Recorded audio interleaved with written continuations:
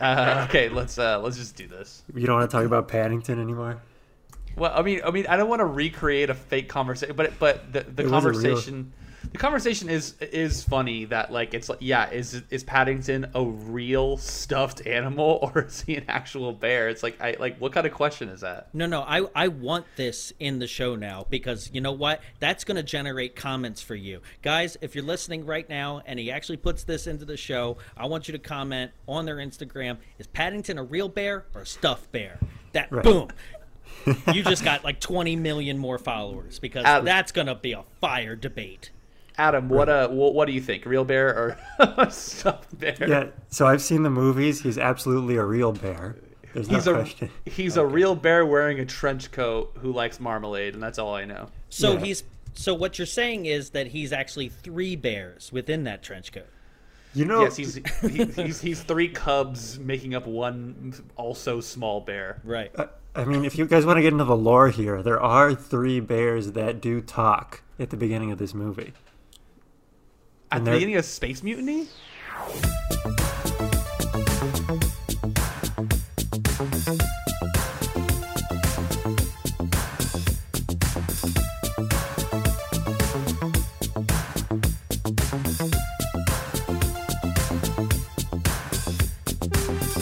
Welcome, everybody, to episode number 17 of Ghost Party Radio, an in-depth and very serious exploration into the world of genre film hosted by 2 small-time cowards. I'm Trevor, and allow me to introduce my co-host, the clown prince of podcasting. It's Adam Cervantes Wagner.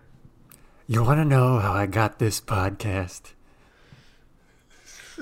Jeez. Let's peel the curtain back. We already did that once, and Adam admitted to not knowing who the clown prince of crime was, and then we had to do a quote-unquote better bit, and that's what he went with. I'll just go ahead and edit you saying all of that out. So, yeah, that's what happens when you mess with the producer of the show. That's right. Check it out. So, any listener reviews this week, Adam? I know we do have one. Yes, we do, Trevor. This one comes from listener Green-Eyed Haley.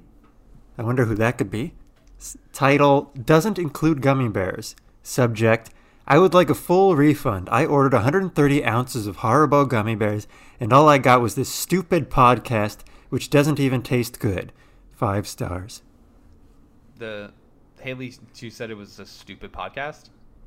Yes, that doesn't taste good.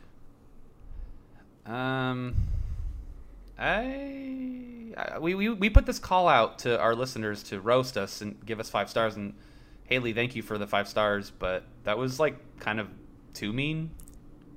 Are you okay? I honestly don't really feel like recording anymore, to be honest with you. All right, why don't we can take a break for a little bit. You just want to pick it up tomorrow? Yeah, that sounds good. Okay. This has been Ghost Party Radio. We have officially been destroyed. Bye. Bye. That's a 10. And we're back. It's the next day. We're feeling better. We just recovered from that savage roast from listener Green-Eyed Haley. Thank you, Haley. I have a new perspective on the show. I didn't realize that it was bad until I read that review. So, Adam, thank you for reading that for me. But let's get down to business. Let's talk about something that's not bad. Space Mutiny. Definitely, that'll change it up.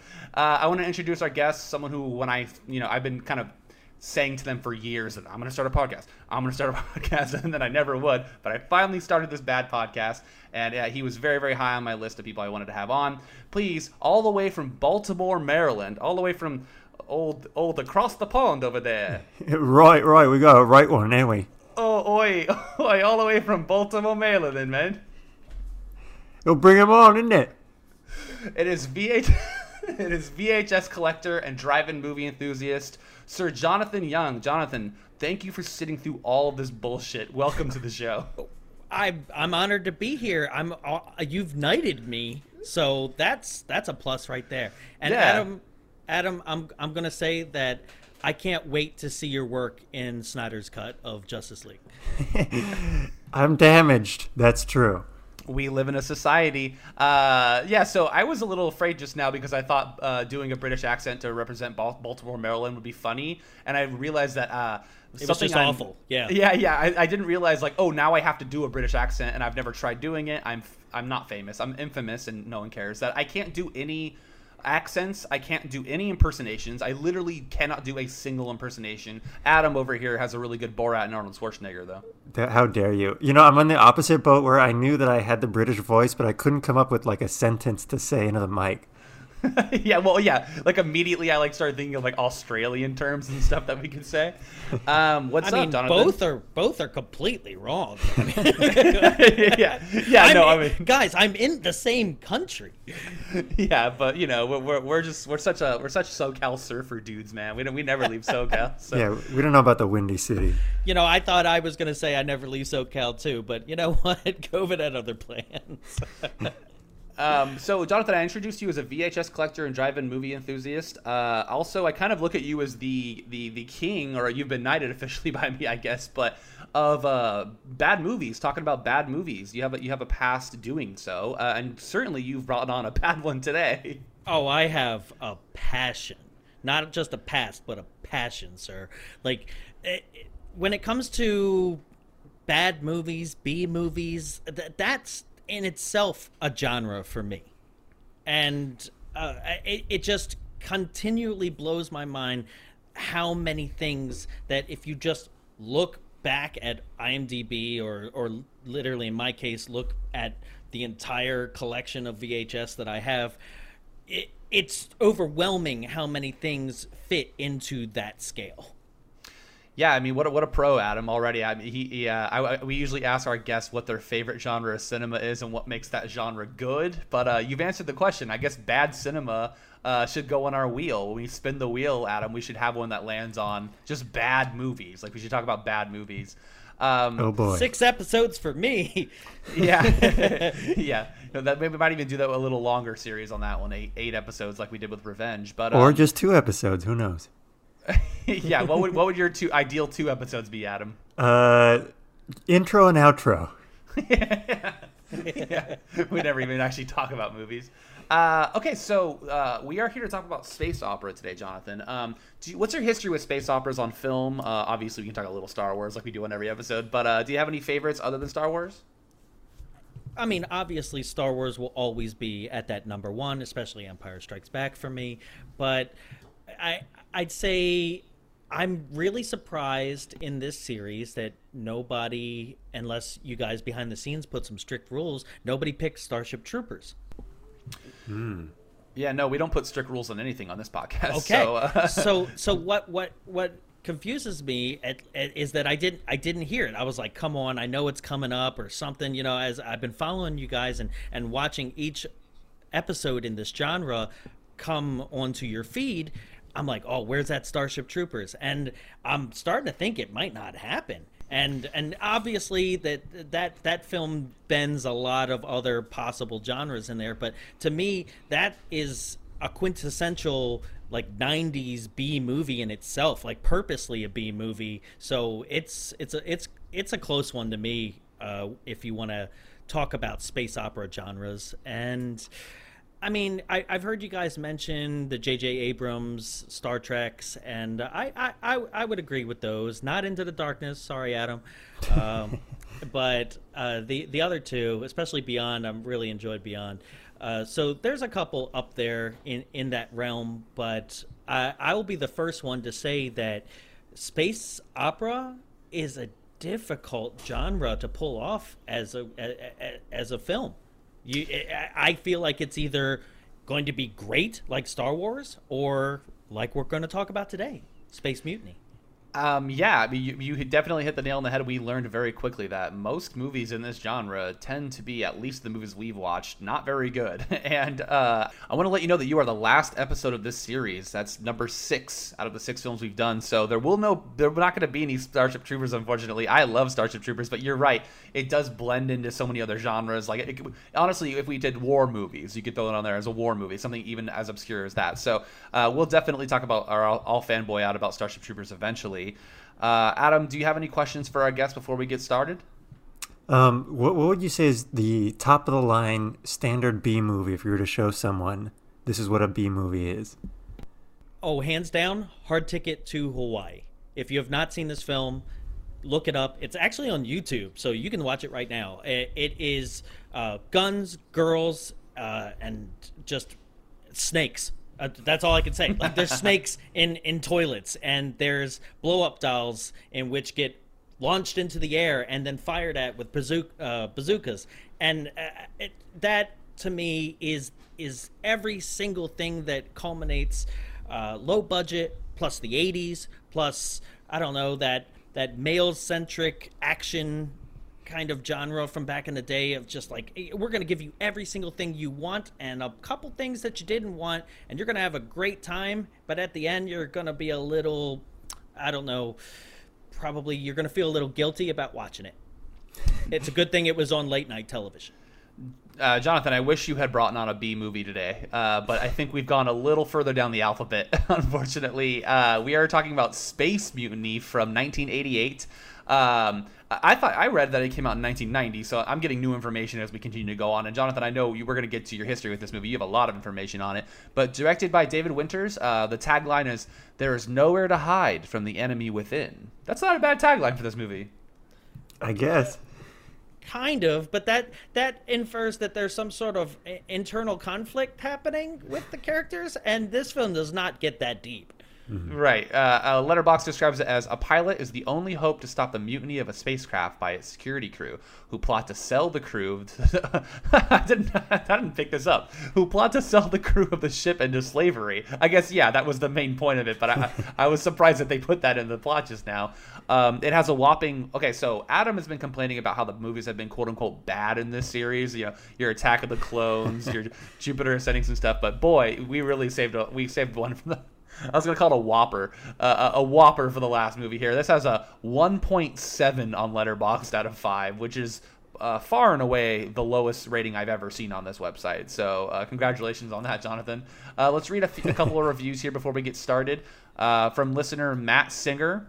He says, 1 star. He says, "Butch deadlift, split chest hair, thick McRun fast, slab squat thrust." He's making fun of all the names of the people in this movie.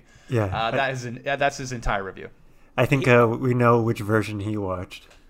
Right. Yeah, that's every single thing that Mystery Science Theater did on their first run at this, and I that's some of the best jokes that they throw out in that series. Like you were mentioning, there's multiple versions that you can watch right now on Amazon. It's part of the reason why I was like, oh, guys, don't sleep on this. Like, watch it.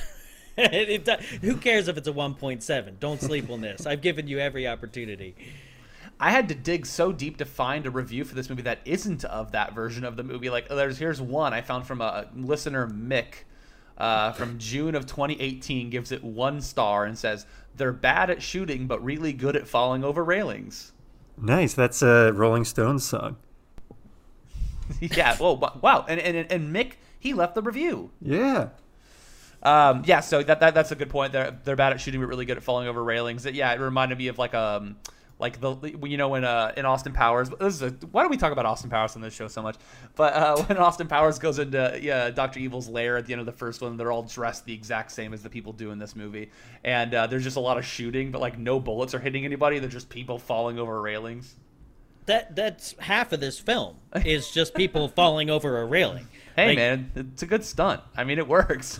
It really does, but I mean, you have to understand, for those who are like, I refuse to see this movie, we're going to tell you right now that this whole film, they filmed in a warehouse.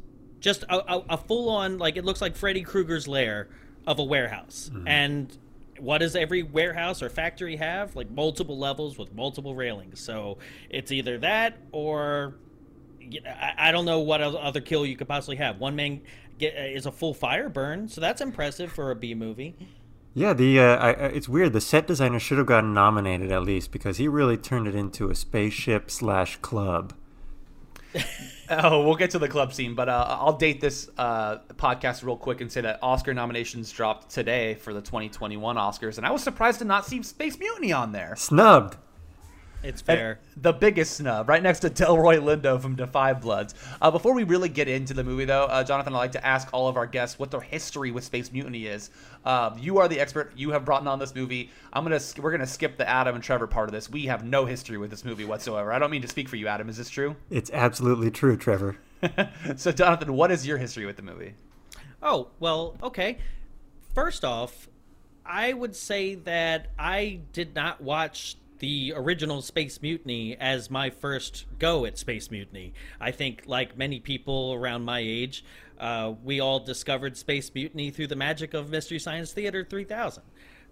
Specifically, it was season 8, episode 20 of when it was on the Sci-Fi Channel, which I'm a huge fan of the Mike era. I don't like the Joel era, and I haven't really tried out the new ones on Netflix. So Mike is what I grew up with, and so watching this on the Sci-Fi Channel and watching them tear into it and called, the captain of the ship Santa Claus the whole time, and come up with all these steak McBrickmeat for Reb Brown, who was previously Captain America in 1979 in the made-for-TV movies of that. So, like, he already had a history of being like, oh, I'm a big, big-chested, muscular dude, and these things on the screen, especially at I guess I would have to be somewhere in the early teens. This was early 90s or late 90s.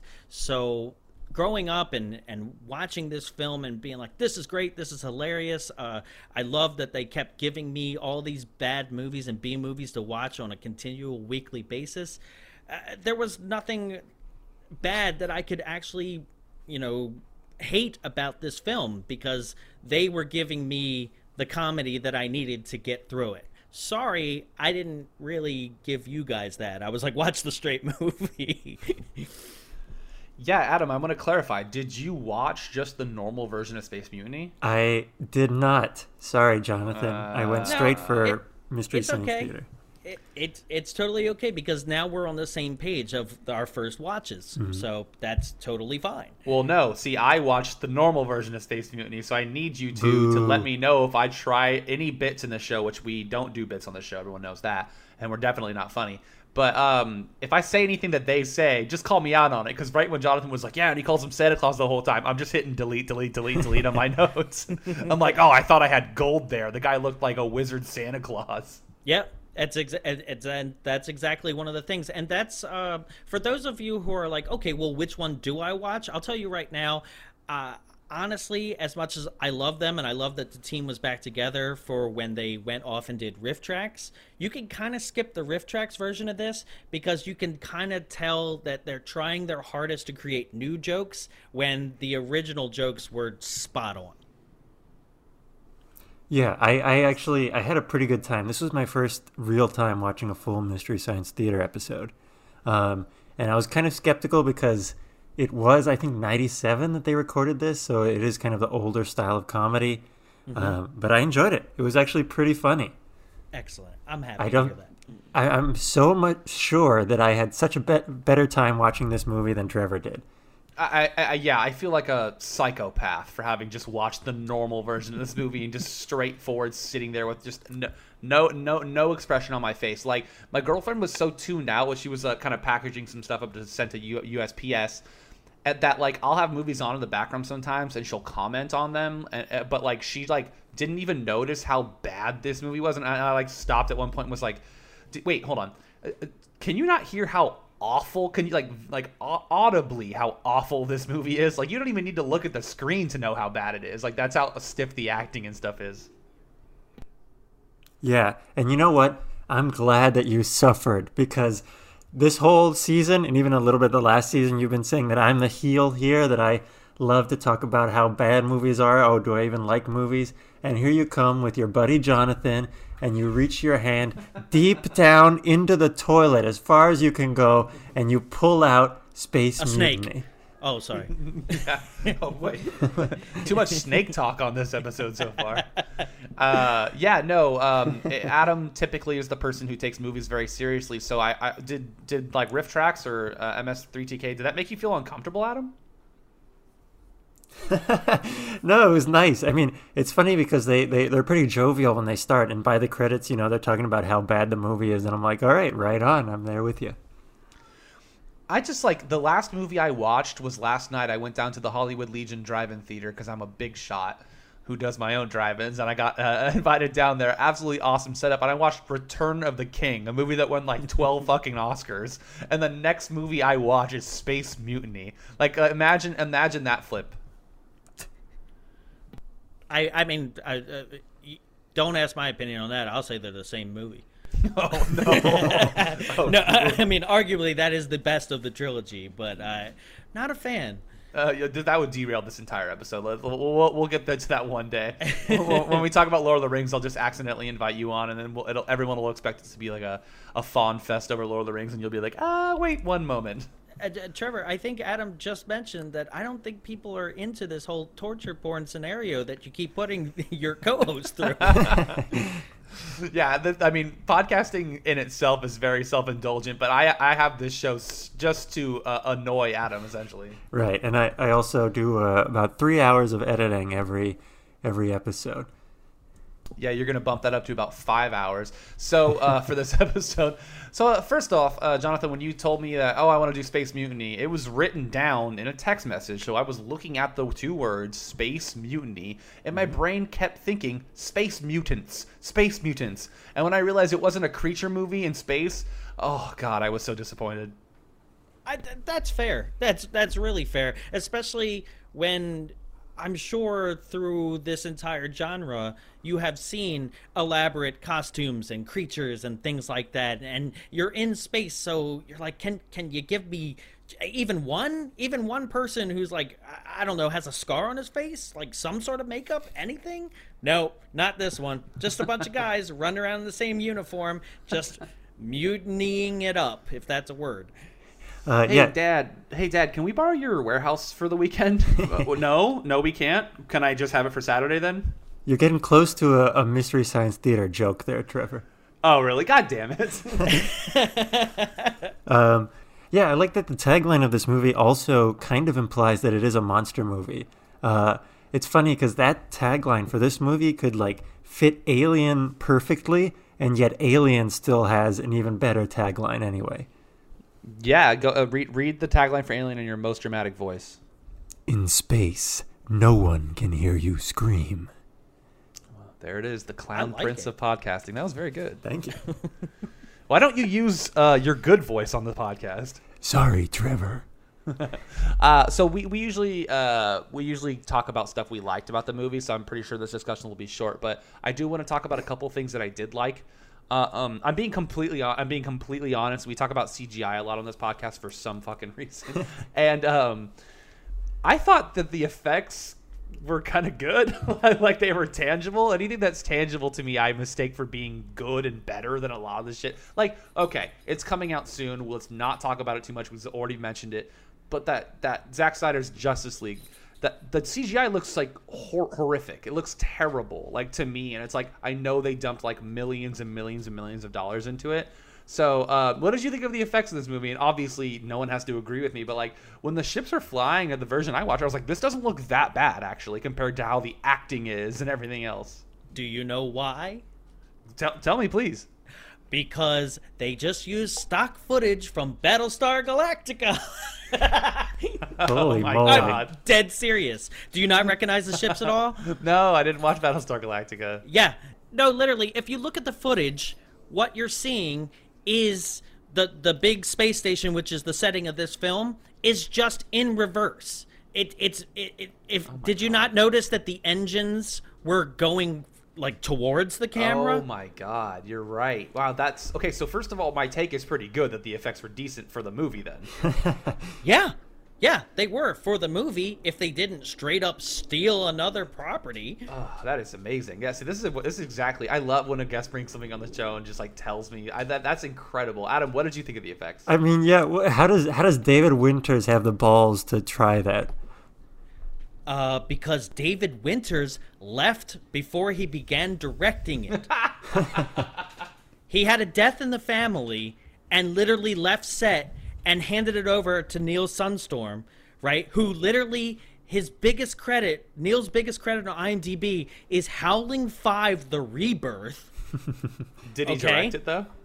And he kind of ghost directed it because David Winters couldn't get his name off of this film, even though he didn't show up on set at all, right? And then there's even more speculation, and it probably makes sense that David Pryor, who is like the king of Action International Pictures with David Winters, that he's the one who actually directed a majority of this. And those who do not know who David Pryor is, all you got to look up is Aerobicide, aka Killer Workout, or Deadly Prey, and the entire library of Action International Pictures.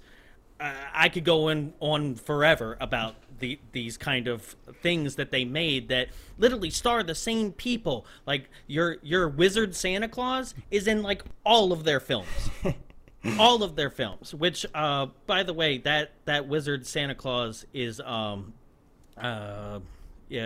Cameron Mitchell. Yeah.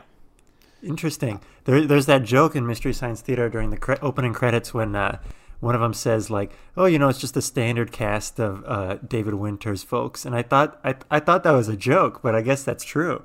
It's not. It's not at all. So, like for example, Cameron Mitchell, Wizard Santa Claus, right? He was in Deadly Prey that I mentioned. Amir Shervin, the director, Amir Shervin.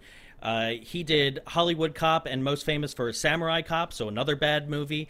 He was in Action USA that has just had a resurgence. Night Train to Terror, Raw Force, Demon Cop. Like, listen to these titles and you'll get an idea of what we're talking about here.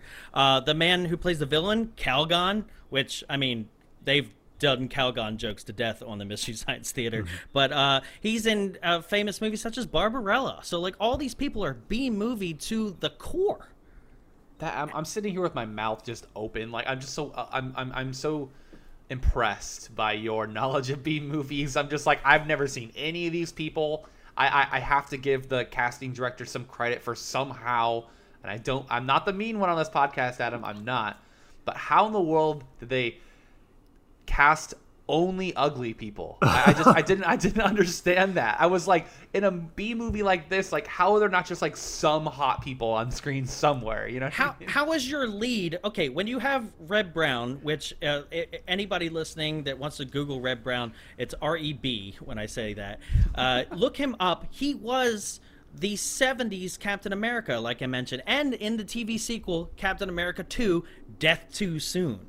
Okay, so he was the epitome of the Chris Evans of the 70s, according to whoever casted him in that. So, like, that's probably your most handsome person in the film, paired up next to a woman that I'd never heard of, right? But literally has her name spelled differently in the opening credits versus the credit roll at the end. Sissy Cameron.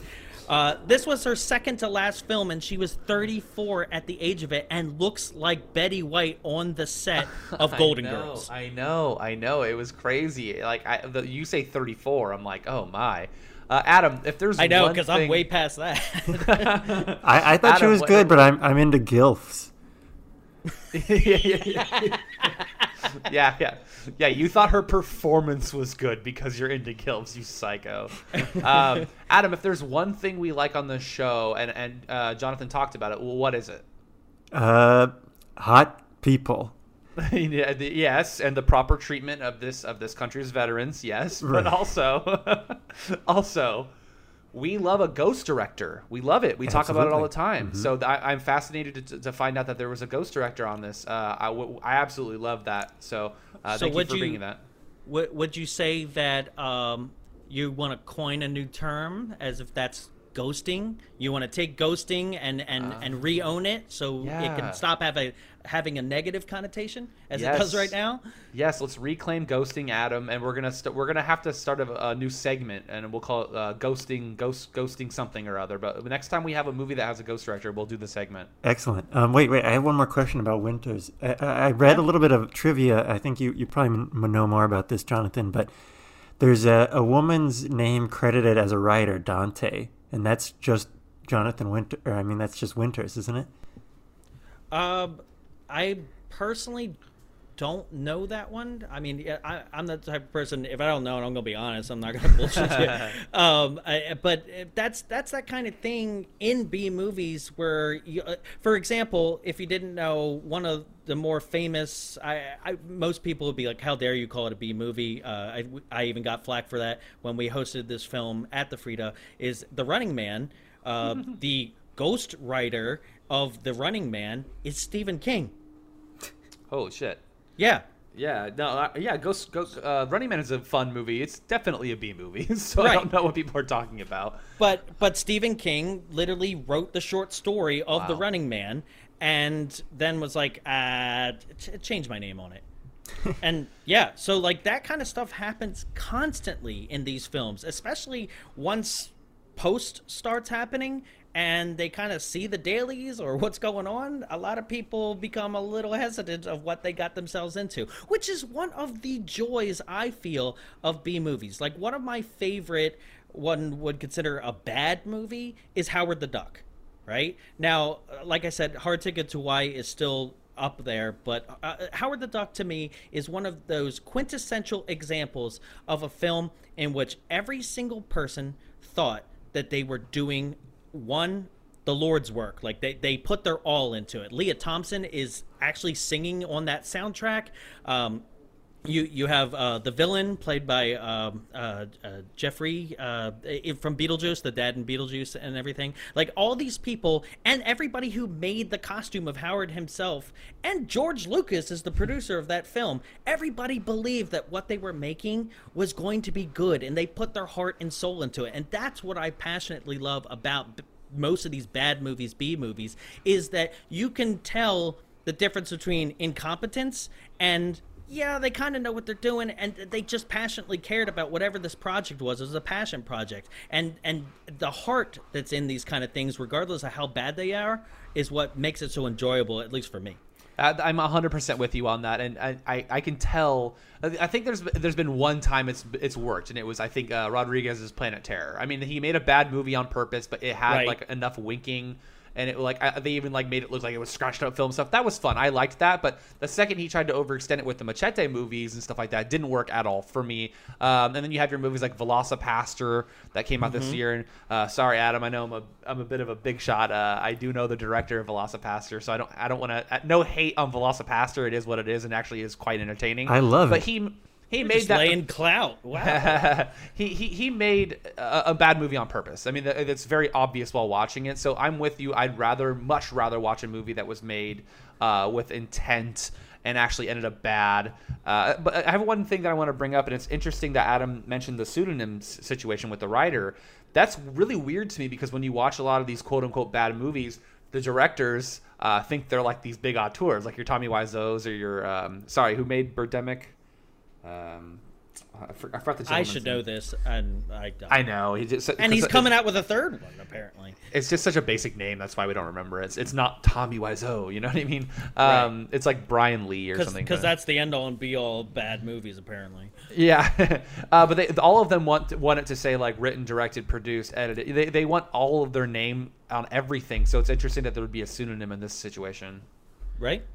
I do have to add that David Winters himself is the type of person who, when faced with a challenge such as wanting to cast a certain person in the movie that he was doing at the time, which I get them both confused if it's like BMX Bandits or Rad, but he is the director of one of those, and he wanted to cast a specific actor who's a big name actor, which name is escaping me at this point. And when he was denied of such things, that's when he went on to film to establish Action International Pictures, AIP, in which he joined up with David Pryor and Peter Uval, and they distributed 41 bad films and then made 17 of their own within that time, between 1988 and 1994. So they are not the type of people that will take no for an answer. They'll just go and do their own thing, which is, once again, to reiterate this idea of like there's passion within the bad. Right. I mean, I'm not completely against that. recently got to see the gore cut of Tammy and the T-Rex Yes. at the Frida. That movie is incredible. I mean, I loved it. And so I see the merit of exactly what you're talking about. I think I have to ask this question because the fans sort of demand this kind of thing. But Jonathan, how do you feel about B-movie? Oh, the B movie, the Seinfeld one? Yeah. Yeah. I've actually never seen it. The only thing I've seen is the supercut of every time somebody said the word B, and that's enough for me. That's good. So you have seen it. You might as well say yes. Okay, so technically, though, you're not a real B-movie fan, we can say. No, I guess not. No, I will just say bad movie, and that's that thing. It's such a weird line in itself. You know that calling something a bad movie has gotten me into many a discussion that Trevor knows himself of where is that fine line, and who wants to slap their name on saying that this is a bad movie. You know, and how dare you call anything bad because it's art, and it's just like everything is subjective. This entire podcast and what we're talking about is subjective. It's just opinions, and your opinion sucks and my opinion sucks, and it doesn't matter. We're just having a good time discussing movies in a communal fashion. Like, what better fun is there? Yeah, and I just want to say that in this series, right, we've watched, help me out, Flash Gordon, Attack of the Clones, Fifth Element, Jupiter Ascending, Cowboy Bebop. Yeah, the one I forgot was the one that you picked, Adam. Cowboy Bebop. Thank you. And in terms of like pure enjoyment, Space Mutiny, in my opinion, 100% dead last. I hated it. Good. This movie I have no problem calling a bad movie, but I respect. Listen, Adam doesn't want to admit it, but I've made movies. It's fucking hard. It's not easy. Like I get it. When I see a bad movie, I'm like, hey man. Like that's why on this show we try to look at like hey, the opening credits of this movie and the closing credits were pretty cool. I like them, and like and then in a non-ironic way, I really enjoyed how throwbacky they felt. Because if the movie was made in '88, they're pretty '80s, but they're like almost feel postmodern in a way of like, are they really that '80s? I mean, there's nothing as 80s as getting your own like synth rock ballad at the end that has nothing to do with the rest of the movie. Which, Adam, please, by the end, and I guarantee nobody gives a damn about copyright infringement here, play that song. That's your outro to this episode. Here I stand on the edge of a dream, and you're like, what? This movie is about insurrection. Like, but I mean, to be fair, the insurrection in this film is as stupid as the real one we just had. So you know. but that's what some of the stuff that you mentioned, you know, like you have Casio keyboard soundtrack throughout this entire thing. You have the railing kills that you saw. You have the fact that the laser beams in this film change colors per scene. Mm-hmm. You have things like the sun from the I love this. This is a little bit of trivia for this film.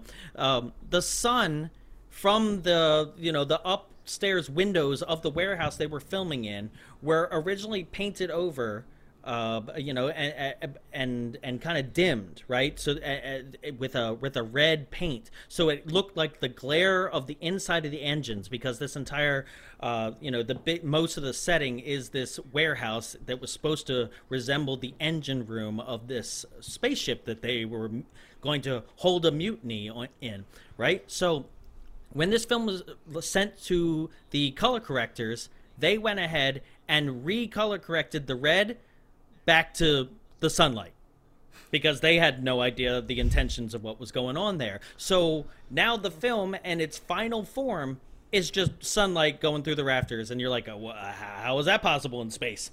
You know? I love that. I think, Trevor, you were kind of touching on it, but like, I agree with you. Making films is hard, and I made a few myself. Watching this movie watching movies like of this caliber always gets me a little bit paranoid that like the next time I set out to make something, it's going to turn out exactly like this. I'm 100% with you. Like, I've made a couple movies and they're not this bad, but they're not. There's a thin line. You know what I mean? Like, they easily, like, the next one I make could just be this bad. Right. You know what I mean? Like, there's no way. Like, to know.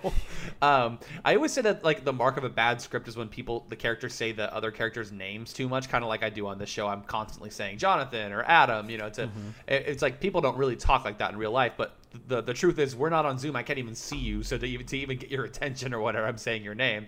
But instead of saying their names so much in this movie, it was every little term needed a name. Do you know what I mean? Like, it's like the worst type of world building. So like immediately you have a character say like the Smorgensmoggers are attacking the Smorgensmoggers, and I'm just like, oh my god, dude, I can't do this. And it leads to a lot of tripping up on the dialogue. Like the actors just they can't quite nail down the goofy dialogue, so the takes are just like, it's amazing when it's like, that's the best take you got of that dude saying Schmurgerfoot. You know what I mean? It's just really, it's the best. That's, in my opinion, the worst type of world building, where it's like, again, I'll bring up Lord of the Rings or whatever.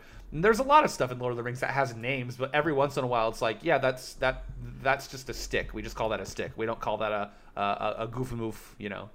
But other things are so, like you mentioned, the script or lack thereof sometimes. Other things are so blatantly like, what? Duh. Like, for example, to give you a setting, folks, is that this ship has been floating through space for decades, looking for basically a new Earth, right? It's Wall-E, basically, right? And some people on the ship, the villain, Calgon, and a couple others, are just literally fed up with the fact that they haven't found land, or they refuse to land somewhere, is my assumption, because they're getting attacked by random other enemies out in space, which means those people had to come from somewhere, right? And the fact that they sit there and they say, like, I've got to get off this ship. We're going to do a mutiny because I just can't stand to be here. We've got to find land, right? And then they give you lines of dialogue, which they're trying to investigate who could be the person doing the mutiny. And they have a line like, I think whoever did this knows his way around spaceships. And you're like, yeah, no shit. That's the only place you have to go. Right. Who doesn't? You know, I mean, the one place that Calgon might not know his way around is the nightclub.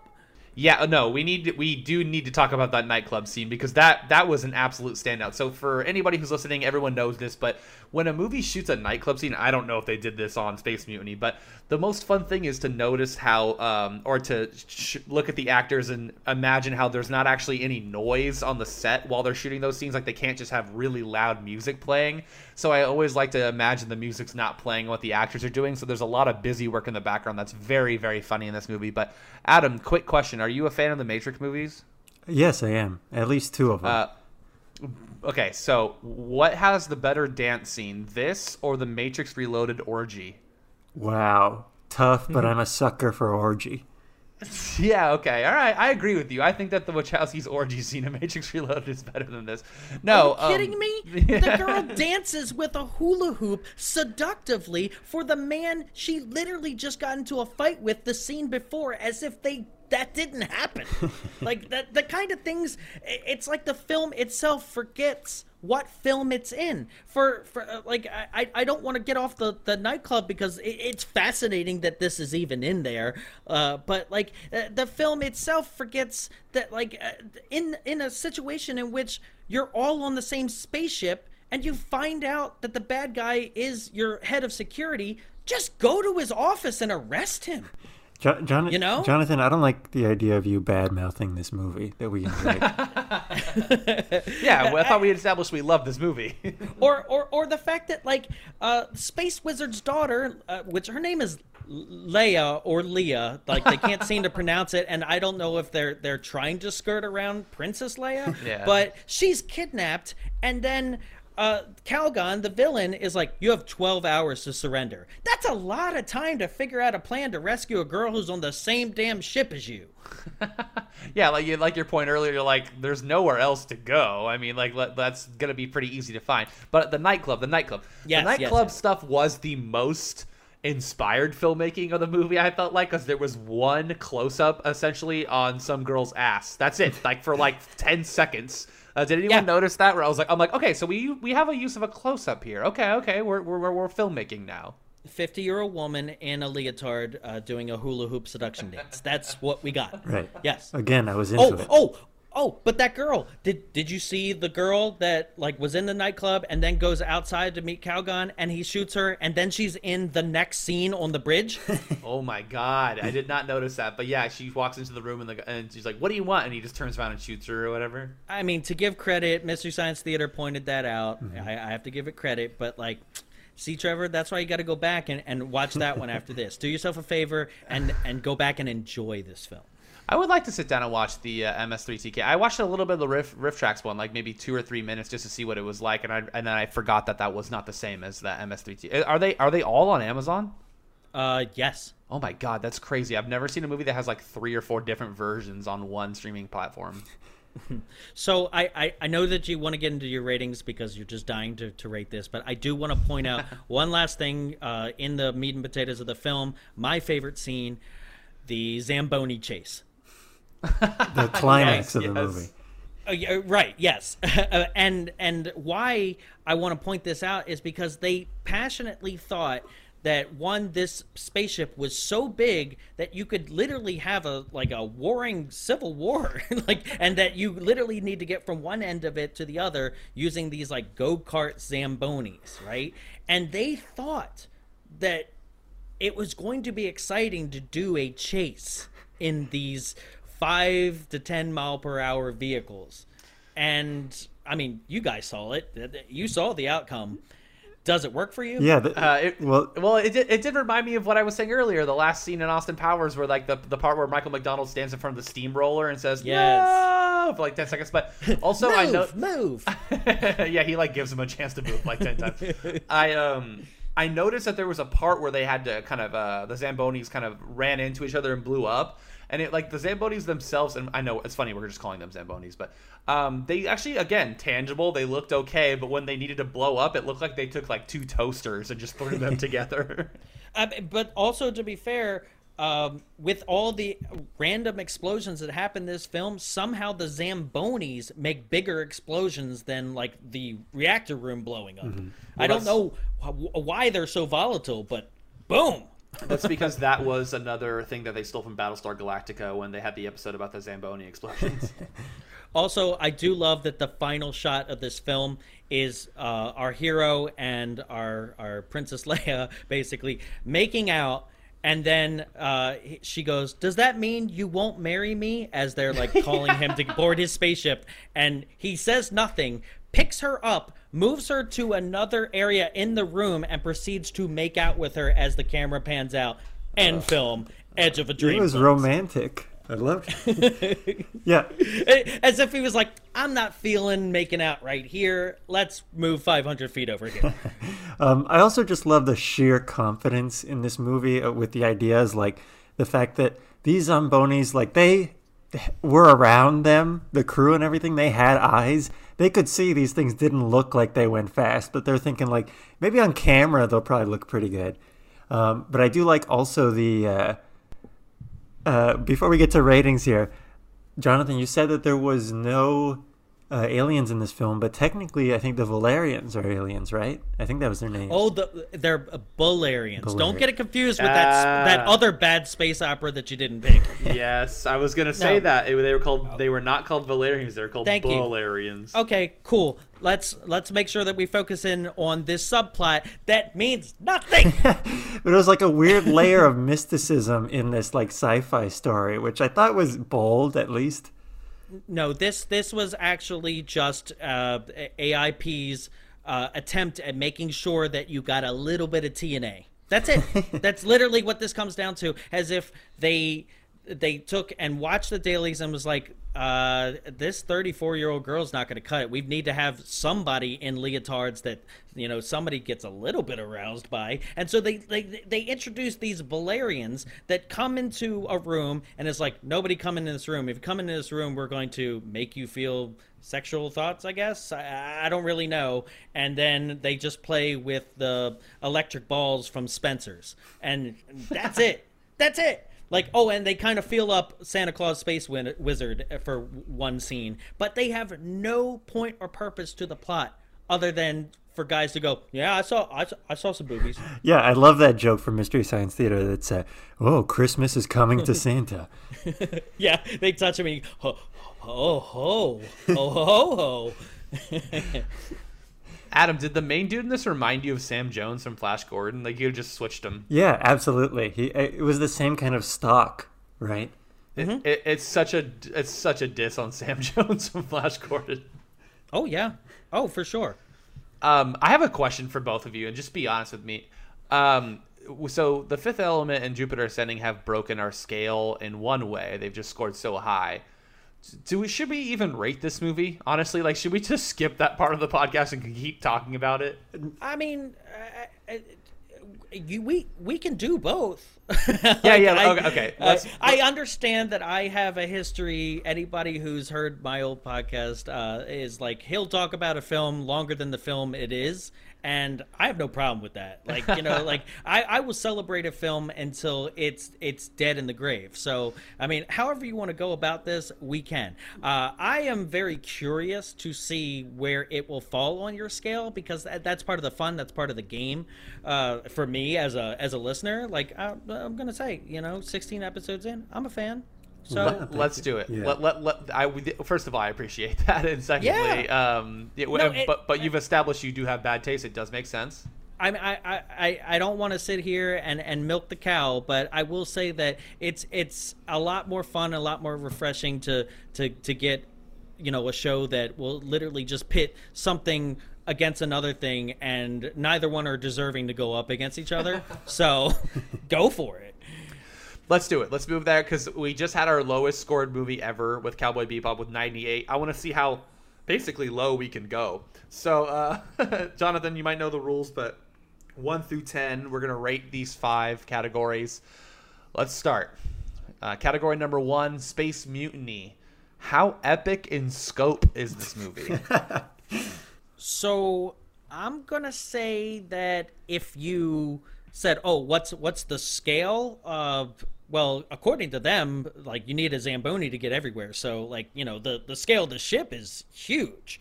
But when it comes to scope of, like, oh, they go to this planet, they go to that planet, right. They go to no planets. Yeah. And there are no aliens. And the ship itself might, I don't know, they might just turn the engines off and they're just sitting in the same place. I don't know, because after the rip-off of Battlestar Galactica Space Battle in the beginning, nothing outside of the ship ever happens again. So I'm going to say 3. Okay. Adam, what do you think? Let's just give it a plain old 0. This barely takes place in a ship. See, Adam, you have the quote-unquote advantage of having seen the other movies in the space opera, so you know that we've been planet hopping throughout this series, and it is hard to watch a movie where they just stay on the same ship and barely use any of that said ship. But I'm actually Adam can actually watch me do it on the sheet as we go, and he knows that I did write down 3 before Jonathan said 3, so I'm right there with you, Jonathan. There definitely is some scope. We're in space. We're not, you know what I mean, like. We're basing this off of other movies we've watched and stuff, but it's fairly epic in how big the ship is and stuff. I'll give it a 3. It's a smaller scope than if it took place on Earth, Trevor. So in order, that's fair. If it was eventual space mutiny, like where the ship didn't get off the ground yet, then sure. I will have to say, in defense of the movie that I picked, Adam, you have to at least give it a 1. You can't give something a 0. I feel. Like, you said from 1 to 10. Can you give me a quick? Can you give it a point at least? Yeah, but you have to justify that 1 point. You got to give us a little bit of positivity there. Yeah, I mean, fair. So I guess maybe 0 is okay. I'm just trying to give 1 point at least. Yeah, it's true, Adam. We do say from 1 to 10. All right. The fact that there are aliens in it, technically. Balarians. Yes. There's barely any aliens. I'll give it a 1. Balaliens. No, cut that. Oh boy, the cutting room floor on this one's gonna be just filled with gold. I'm having a blast. Second category here. Oh Jesus, I forgot what the categories are. How colorful is Space Mutiny? Okay. So, due to the fact that this film goes in laser beams from red to blue to green to orange, back to red, then purple, then orange by the end of the film, I'd say it hits every spectrum. 10 out of 10. Okay, all right. Now we're getting spicy. Okay, so what you're hearing right now is Adam sweating as this movie moves closer to Cowboy Bebop. I mean, it hit every color. Like, there was every color in there. So, there it is, 10. I feel your justification. I totally understand how you came to that. I'm going to give it a 3 personally. A lot of blue from the leotards and red. Blue and red, so I hear you. Yeah, the color palette overall was pretty oatmeal. There's not an absence of color here, but if I'm basing it on other stuff I'm seeing, I also am giving it a 3. I'm staying consistent with my 3s right here. It was lit like a cheap jewelry commercial. Like when you see a commercial in between shows at midnight or whatever that says like, come down to something above Jewelry Emporium and get all that. Like it just looked so bad. Yeah, like a furniture commercial. Yeah, exactly. And Larry, you're killing me. Exactly. Like someone you know is doing well but couldn't, pay to actually have a decent, like a general commercial or something. I'll give it a 3. Third category. This is a weird one. How unprepared/reluctant is the hero of Space Mutiny? Unprepared, I would say 100%, but that's not it's a 10. So he's 10 for unprepared, right? But let me preface that. You said reluctant. He's not reluctant at all. He dives headfirst into everything without any preparation. So I think I have to split it down the middle and say 5. Very fair. I'm gonna skip before you, Adam. Here, I wrote down 5 as well for that exact reason. Pretty unprepared for sure. But yeah, just hops right into it. Not the John McClane type that's complaining the whole time. Just kind of tries to get it done. I mean, to the point where he himself, as they play a game of chicken at that final climax, just screams uncontrollably and then prepares for the stunt as an actor. So even the actor unprepared. That was so funny. It's so Mystery Science Theater always like replays what they think is like the standout like moment from what they just watched after their credits, and that is the thing that they'll play for this film specifically. So like it really is hilarious if you've never seen a grown man just scream at the top of his lungs and then take a beat and then jump out of said Zamboni. I'm going to give it a 5 also. I barely had a read on any of the character arcs here, so. Got to go down the middle because you just can't justify anything else. Right. I was just going to give it whatever Jonathan gave it. All right, okay. 5. Not too bad. Category number 4. How optimistic is this movie? Is it looking at the world in a good way or a bad way? I don't know. I mean, put not available on this one. It's not. It does not preach anything specific at all. It does not say that, I don't know, the search for, I don't know, a new Earth, I guess, is a good thing or a bad thing. The only thing that it seems to preach is like cabin fever sucks and it'll make you do things. Because that's kind of what the villain's whole thing is like, I want to get off this ship. And if I have to do it by, I don't know, selling the rest of the ship into slavery, which is, you're dead on, Trevor. Like, I've watched this multiple times, and there's never a full-on hint of the slavery part. And unless it's in that one boardroom scene where they literally beat that guy to death. and to the point where the table collapses, while he's on top of it because he happened to be like, I don't know if this is a good idea, and the rest of them just beat him to death. Yeah, I don't really know how it's sending any message. So, sorry, Space Mutiny, you're at a 1. Oof. Yeah, Adam. Yeah, I don't know is a great way to answer this question. I pulled up a random number generator 1 through 10. So I'm going to click roll. Here we go.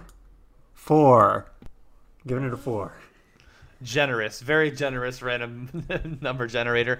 I'm giving it a 2 simply because I think this is not the question if this movie is good or not, but a good movie to me always has a point of view. This movie just simply does not have a point of view, so I cannot say it's optimistic, but I can't say it's pessimistic, so I'm giving it a 2.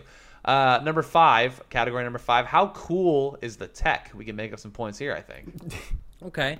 So you've got the ship itself, you've got fighter ships, you've got laser guns, you've got a transporter beam that happens for one thing and never used again. You've got 80s computers embedded into the wall, and just for good measure, some hovering Zambonis and a propane tank to light people on fire. So 8 out of 10 for me. Okay, strong, very strong. Adam. Wait, did you mention the laser balls? Oh, the Balerian balls. Right. There you go. I mean, do we know what they do? I don't know. Entertain millions at Spencer Gifts, but that's about it. Yeah, I'll give it a 6. Okay. Like, Cool, man. Thanks for justifying that. I don't know what to say. I know. I'll help you out, Adam, because we're coming from the same place here. We've done movies that have in this series lightsabers.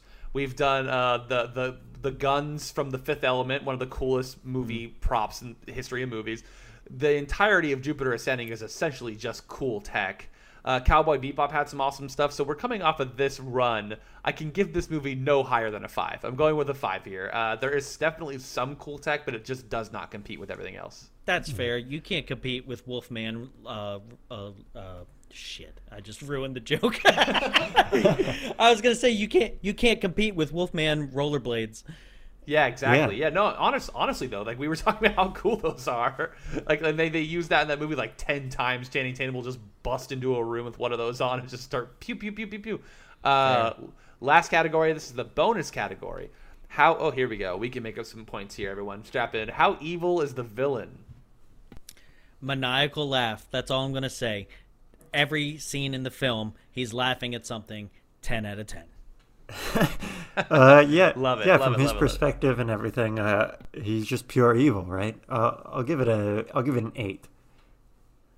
Okay. An 8. Okay. Yeah. I mean, I watched this movie, and it concluded 5 minutes before Adam sent me the link to record this podcast, and I don't remember the villain all that well. Other than wasn't him. One of the characters looked a lot like Robert Patrick from Terminator 2. Did anyone notice that? I think that was him. A little bit. Yeah, I could say that. Maybe Robert Patrick on last night's Walking Dead dating show. Spoiler. But yeah, he kind of did. But here's why the villain more than likely wasn't as memorable to you is because Calgon, who is the main villain, and the other guy in the white like admiral uniform basically look like the same person. Right, exactly. That's what I was thinking. Well, one of them looked a lot like Robert Patrick, and I actually got really like bummed out. And I was like, "Oh no, man! This was only a couple years before T1 or T2. Like, what are we doing here?" You know. And then I looked it up, and thank goodness it wasn't Robert Patrick. But either way, he would have recovered anyway, so I wouldn't have been too worried. And the way you tell them apart is the guy in the admiral uniform caught fire and burst into a full flames, and so did Calgon, but Calgon survived. Very nice. Adam, what did you give How Evil is the Villain? 8. 8? I gave it a 6. Yeah, gave it a 6. It was easier to keep track of because they kept mentioning how my skull's almost out of my face whenever the guy was on screen. Well, I have final scores here from each of us. Jonathan, out of a possible 50, you have given the film you brought in, Space Mutiny, a 37. How do you feel about that score? Could be better. Well, you were the one doing the ratings. I know. I didn't know it was at a possible 50, though. I was like, yeah, this is going to be good. Yeah, 37 out of 50 is like a high C. Like, if I got a C plus on this movie in class, I'd be happy. That's fair. If I got a high C in class, I'd be happy because that's better than Sunkissed. Delicious. Adam, out of a possible 50, you have given Space Mutiny 27. Does that feel correct? Too generous, maybe. Yeah, too high. And somehow, I have taken Adam's place in this podcast. I have given the film 24 out of 50. I'm sorry. I did I add this up right? Yeah, 24. So not great. I'm going to add it up real quick live on the air. Everyone, you're going to hear me clicking a little bit. 37 plus 27 plus 24 equals 88. So, Adam, this movie only was 10 points away from Cowboy Bebop. How do you feel about that? That's better than having 1 point away, at least. Yeah, so Jonathan, your movie that you brought on aptly is now the lowest scoring movie in the history of the show. I feel like this is the monologue at the end of Billy Madison. I award you no points, and God have mercy on your soul. Oh, Trevor, I could do worse. No, I know. When I saw 1.7 on Letterboxd, I was like, whoa, why so high? This was a very, very fun movie to watch, but it may have played better to us.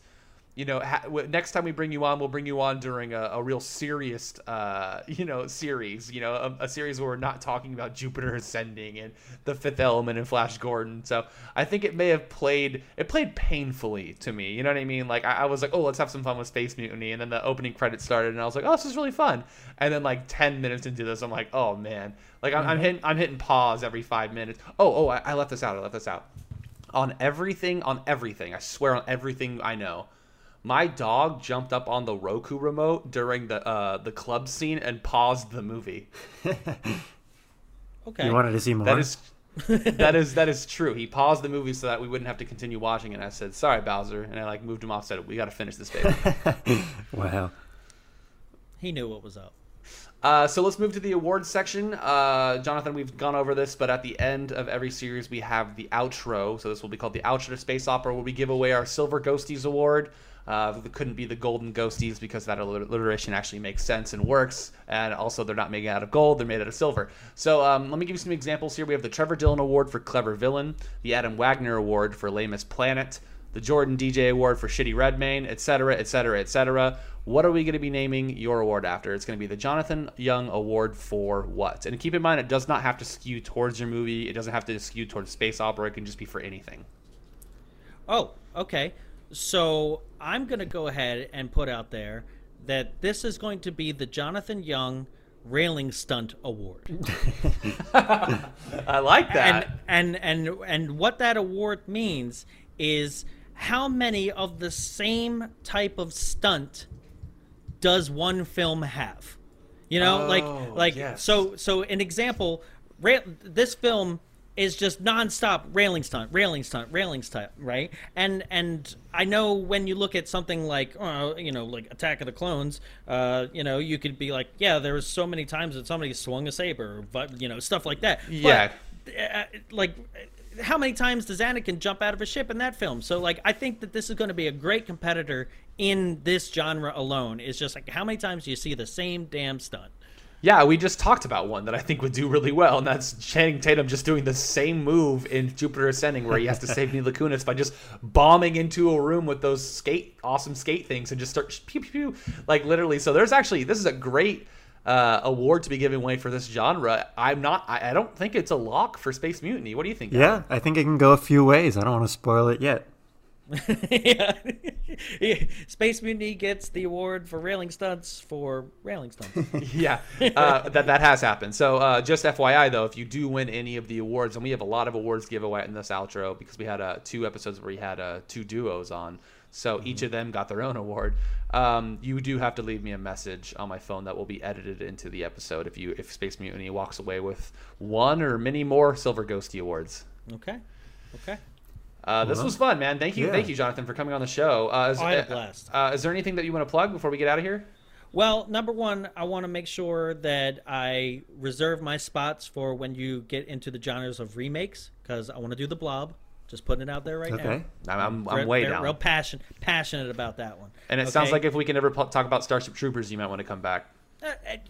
Have me back as much as you'd like to. If literally you want to have a segment where I just leave you a voicemail and I give you the B version of any of these genres, I'd be happy to do that. It's so much fun to talk to you guys, and it's fun to listen to you guys. So here I am plugging you when I should be plugging.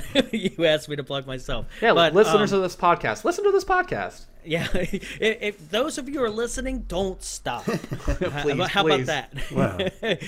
And they're like, you know what? I was going to turn it off because of this guy today, but he told me not to. So, listeners of this show, the space opera series, it's over. It's ending. Thank goodness. Oh, I ended it on a high note, and it's going to be a high note because Adam, you're going to play that Edge of the Dream. Absolutely. So. Let's get to the meat and potatoes real quick. This is the first time that I'm actually putting this out there into the world, like in an audio format. So bear with me here. Throughout my working relationship with Trevor over the years, and just doing screenings at the Frida and those kind of experiences, I've really just enjoyed the joy of showing people movies and that communal experience of people going out into the lobby afterwards and just talking about things and doing exactly what we've done for the past hour and a half, I'm assuming, is having that communal experience. And something that I've passionately wanted to do and thought that it was dead, it was no longer going to be a reality, is I've wanted to own my own drive-in theater.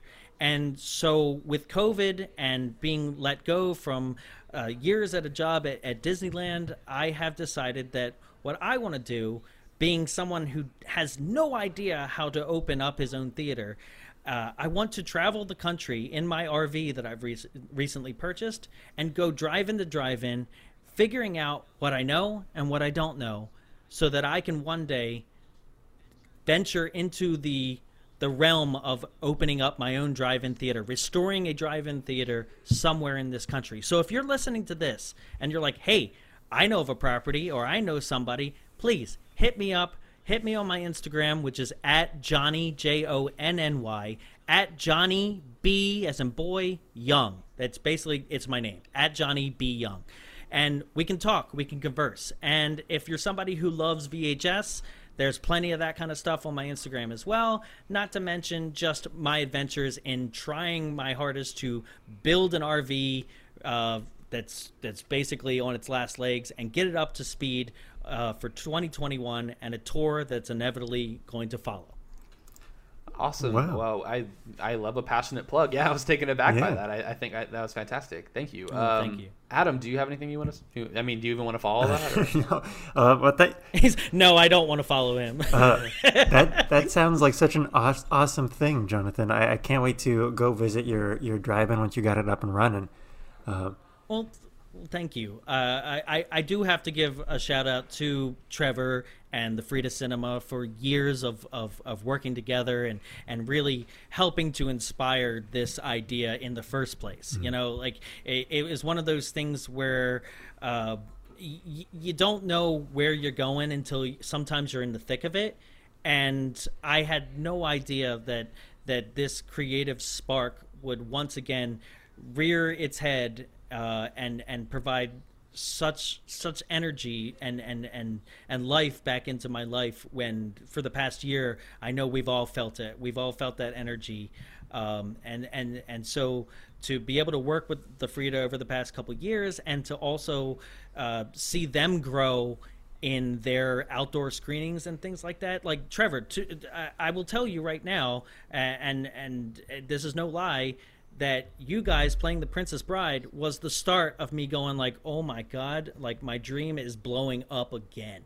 So thank you. Thank you just, for being around, for starting the spark that will be, I don't know, some city somewhere in this country having their films and their community restored with the love of film. Yeah, I mean, I'm a huge fan of film exhibition, obviously, and you're great at it. And like Adam said, I can't wait to go out there, support it any way we can. Yeah, I'm really, really excited about it. So, awesome. Do you, Jonathan, I don't know if you want to let it out of the bag yet, but are you working on the name of the drive-in? Okay. I can kind of let it out of the bag because something to me that I want to do with my drive-in is that I not only want to passionately embrace repertoire, I always say it weird, repertoire cinema, instead of like the new films, because everybody wants to latch on to the new films, but I want to show people things from my past that they can show their next kids. So I not only want to do that and resurrect that kind of love of film, but I want it to be this place in which you go there before the sun even goes down. I want to have activities. I don't know how many people other than people in the Northeast know about duck pin bowling, but I want to bring that some, 4 lanes even, like you would see it at Dave and Buster's. Arcades, the ability to stand on an outside patio that faces the screen and have an entire bar. These are the kind of thinking outside the box kind of ventures that I want to do, and I want people to, at the end of the day, be like, man, like that experience was a classic. Like, and so the kind of name that I'm kind of pushing towards, at least in my mind right now, is I want to call it the Cult Classic, with the tagline "Join the Cult." Love it. I can't wait. I think it's a great name. Wherever it ends up, I think Trevor and I have a road trip already in the works here. Oh, yeah, please! absolutely. I will have you there with bells on, and that's another thing, is that I've been so inspired over my time of going to drive-ins as a younger person, that the drive-in that I've lived 5 minutes from my entire life until I moved to California, which is Benzie's Drive-In, had a history of getting on the microphone, because drive-ins, for those who do not know, are FM broadcasts. So you plug a microphone in and you can talk to the people in their cars. So you would have this projectionist who was also the owner, who would basically be the host of a show, kind of like Elvira or Joe Bob Briggs, on a double feature every single night until he finally retired. And that's that kind of stuff where I know that you guys are doing it with Rocky Horror and Time Warp Radio with your drive-in, Trevor. This kind of additional experience, this host, this person who brings you into the atmosphere and gives you that trivia, gives you those pieces of information, that it's not just sit down and watch a movie, it's an experience.